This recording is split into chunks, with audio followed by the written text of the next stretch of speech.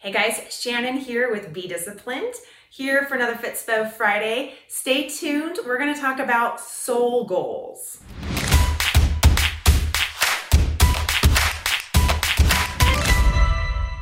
So most of us have all heard about SMART goal setting, right?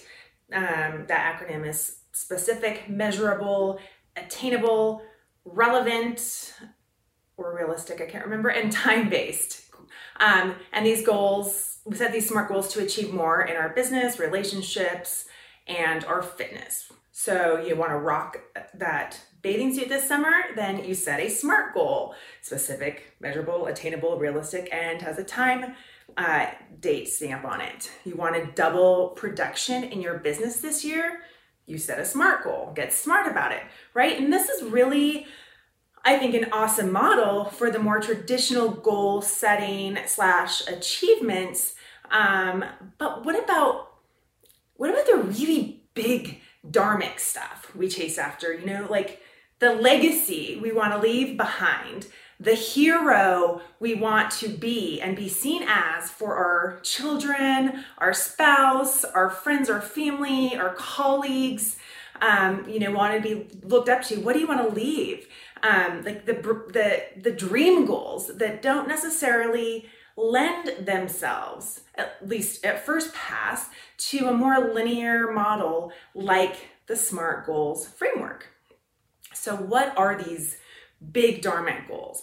I like to call these soul goals. What sets your soul on fire? What is something that is so much bigger than finding your why, which frankly, I'm a little sick and tired of talking about, honestly. So I've been thinking about what acronym could I use for soul goals. Todd, did the beast mode morning, so maybe I'm copying him a little bit.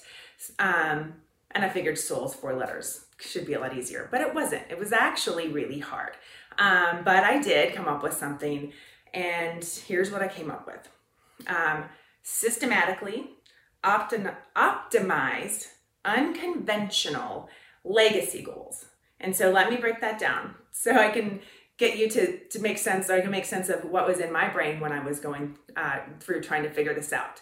So we want to stay grounded with systematically optimized principles while also being willing to just step into that vast unknown and dream about what might be, what could become, what we could be, what would be described as unconventional, or honestly, even unrealistic. I could have used that one too.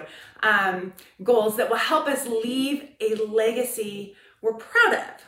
So today, I'm challenging you to make a list of the really big, inspiring goals that you'd like to achieve in your 5 F's. Let me go through those again. It's faith, finance, so that's your career, as well as your budget and all that, family, friends, and fun. Don't forget fun.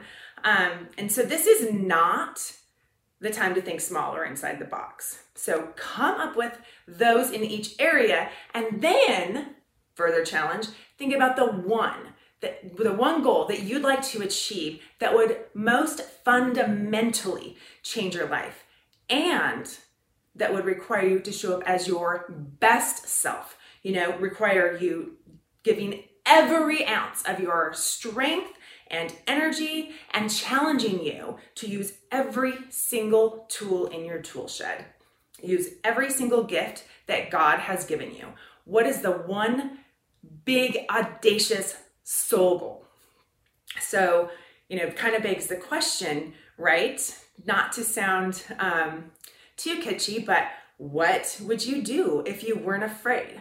What would you do if you knew you could not fail? To quote, I don't even know how many people, I don't know who to even credit that for at the beginning, but I also like to say, as one of my favorite authors, Brené Brown, says, what is so important to you that you would go for it anyway, even if you know you could fail? That's perhaps the better question. So if you feel so inspired, you can use my little worksheet that I've linked below, or someone will link below because I don't know how to do it. And write down some of your most important soul goals, and then figure out what is the one soul goal you'd most like to achieve that would most fundamentally change your life, and therefore also change the lives of those closest to you, right? Only you can share what you have inside of you.